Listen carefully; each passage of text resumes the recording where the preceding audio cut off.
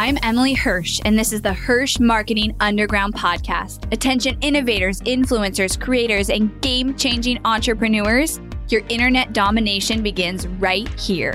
We are the powerhouse marketers that you've been looking for. You're already making waves in your industry, and we're here to help amplify those waves of change by creating a connection that cuts through the noise. We take everything you've built inside your zone of genius and find its audience. With killer strategy and laser eye for impact, we launch multi-million-dollar campaigns and skyrocket your reach online. And now we are doing the unheard of. We're unveiling everything we've learned, taking you behind the scenes with the Hirsch marketing team and giving away the secrets to our clients' success. Stay tuned for top converting strategy, ROI reports, and insider knowledge that you won't find anywhere else. You're changing the world, and we're the team to help.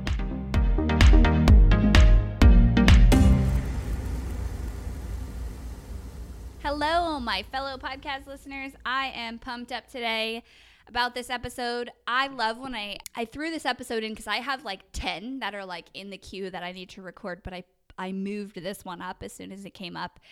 And it's inspired from a team meeting we did earlier this week. The one I talked about when I talked about the mistake I made in my company, where I talked about how I need to step away from stop being more of like telling everybody what to do and putting my input in, and stepped away. And so we have this all ads team meeting. So it's all my ads managers, senior strategists, our head of the ads team, our ad specialists who help with the reporting. Everybody's on this meeting. We do it every other week on Mondays, and it's amazing because what we do is we just literally have open-ended questions about like, what are we doing right? What are we doing wrong? Where do we feel uncomfortable? What do we need to change? What processes are messed up? And it's a huge collaboration. And if you have a company like, I can't recommend it enough, because it's so powerful when you as a leader step away and just let people collaborate and give their own ideas, because your team who lives in the day-to-day knows more than you. You don't live in that. And so you don't know the problems. And if you don't create the space and the platform for them to share those problems with you, you'll never know. And you're going to feel so stuck. And so it's just so powerful. We come out of it with like such more amazing things we can be doing for our clients, and processes we're going to change, and information we're going to give our clients. And so one of the things that came up in this meeting was how a lot of people kind of want to constantly change their strategy.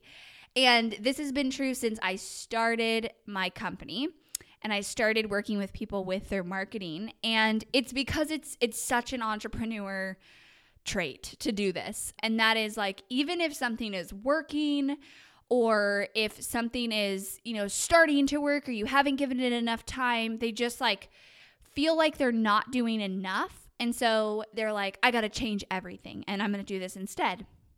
And so I have personally, when I worked with clients in the past, have spent a lot of time kind of coaching that, and have realized I need to, support my team more in doing that, because as the CEO, like I exactly know the answer and don't have any hesitation, but my team gets stuck in between like wanting to make the client happy and change the strategy for them and accommodate, and then also knowing like that's actually not a good idea. And so one thing I really push my team is like, we are the experts, and you can say, hey, I don't think that is a good idea, and instead we should do this. And like, that is our job. And so I'm constantly kind of working with my team to make sure we do that, because it's so necessary. But today I wanted to talk about why you have to stop constantly changing your strategy.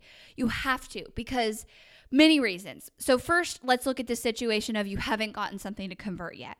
So you're trying new strategies, and if you don't give it enough time, like you're going to it's like a reset button. Every time you change your strategy, you're resetting, because you have all of these variables and things that you have no idea how they're going to convert. And so when we talk about buying data, and we talk about, getting people through your funnel to prove it and then optimize it, every time you change your strategy, you're restarting that process. And so if you, run with a strategy for a couple weeks, maybe it doesn't take off the way you thought, but you're getting some leads and you're getting a little bit of traction, and then you change everything, you're going back to square one. And so it will be really frustrating for you in the long run, because you're never going to get anywhere. So if you haven't found something that's converted before, you need to decide on a strategy and commit to it for like 60 days. 30 days minimum, but more like 60 days. And you can tweak that existing strategy. So let's say it's a webinar funnel. You can obviously tweak the webinar and add to the email sequence and play with the messaging and all of that. But it doesn't mean like go from a webinar funnel to a challenge funnel to a video series to an opt-in and like try all these things. That will just kill everything. And even when you change the existing funnel, you have to be careful not to change, every variable, because then you don't know what's working. So for example, if let's say you have a webinar funnel, if you change like the title of the webinar from evergreen to live, the product you pitch on the webinar, and the price of the product, like that's changing the whole strategy, because you're changing. There's so many huge variables there. Just alone of changing the product that you pitch or the price of the product is like a huge variable. That's like one thing that you should only change just that if you're going to change it. So every time you do that, you're going back to square one, and it's going to kill your business. It's going to cost you a ton of money and time. It's going to waste a ton of things. So that's kind of one camp that I see people doing this in, is when they haven't necessarily gotten that like really successful funnel. And so they keep trying to re-strategize it. And like, if you do this, you are so not alone, and there's nothing wrong with you for doing it. It's a natural thing for you to want to do, because we're entrepreneurs, we're fixers, we're visionaries. If we're not seeing the success we want, we just like solve the problem all day long and put in solutions. But sometimes you have to say, okay, I'm going to let this sit for X amount of time, get the data, get the information before I make a massive change. Because what most likely is, you just need to change small things and keep changing small things and have some patience and stay focused on that funnel. And then you can change, and then you can, then it will scale eventually. Like then it will start working. But sometimes it takes, 60 to 90 days to get a single funnel to convert. So if you're changing things, you're restarting that 90 days over every time you change it. So let's say you spend 3 weeks on one strategy and you change everything. Well, you have to restart over that. It could be 90 days until it works, until it converts. The other place that I see people do this is when they have a successful strategy and they get bored of it. So they have a really successful strategy, or they had a really successful launch, and they think, I can't do the same thing, because everybody will know if I do the exact same thing, or I have to change my strategy because it's going to get dull. And so they change the whole strategy, and it really affects the results. And I've seen that happen too. And I'll never forget a conversation I had with a client where this was when I was doing client calls. This was a couple years ago.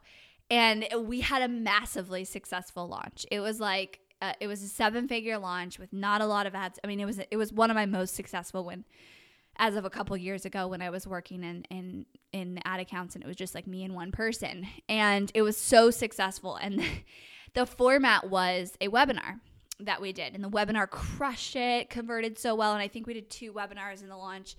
So we get on our launch recap call. And I remember presenting all the information, and I was like, okay, so for the next launch, like, we're going to build the list this much. We're going to do this again, but we're going to increase the amount of people that get on the webinar, blah, blah, blah. And the client goes, well, what else have you seen work? Like, we should try something new. What about challenges? And I was like, no, we're going to do the same thing. You can change your webinar topic if you want to do that. If you want to put a fresh webinar topic in there that people will love, you can do that. But actually, I'm going to talk about that in a second too. So I said, no, like, if we do that, we have no idea how it's going to convert. We right now have this gold mine of a strategy that did amazing in this way. We built the list, we launched live, we did a webinar. We had, I think it was 7-day open cart. We did an encore webinar. We did a cart reopen. Like, we had this whole model. And I was like, we're not going to change that whole model. We can tweak a few things, but what we're going to do is get more people in. We're going to get more people signed up for that webinar. We're going to build your list more, and we're going to know going into it now, if we get X amount of people signed up for the webinar, we're going to get this many sales because we have that data. If we change the strategy, we have no way of guessing that, no variable. But on changing the webinar topic, because I do agree to an extent, you can't literally do the same thing, every single live launch, and people will stop paying attention. But you will be surprised how many people are not paying attention when you think they are. And so if you keep saying things, like, you're going to get people that are like, wow, that's amazing. You're like, I've said it 100 times. And they, just heard it for the first time because maybe like that is when they needed to hear it, or they just, watched the right video at the right time. And so you're going to think it's really boring because you're living and breathing it, but your audience is not. And if you're doing it right, you're constantly building a new audience of people. So just remember that. And on changing the webinar title, so be careful with this because you can change the webinar topic. But one time I had a client, and this was a huge learning experience, and it wasn't negative, but he totally changed the webinar itself. So it was like, I can't even remember exactly what it was, but one was teaching you like something really hot, like social media strategies. And then the other was teaching you more like, I think it was more like time management or something. And he addresses both of those things in his court, in his membership that we were selling. But the social media strategy one like killed it because that's what everyone wants. They want social, like in his audience, they wanted social media strategies.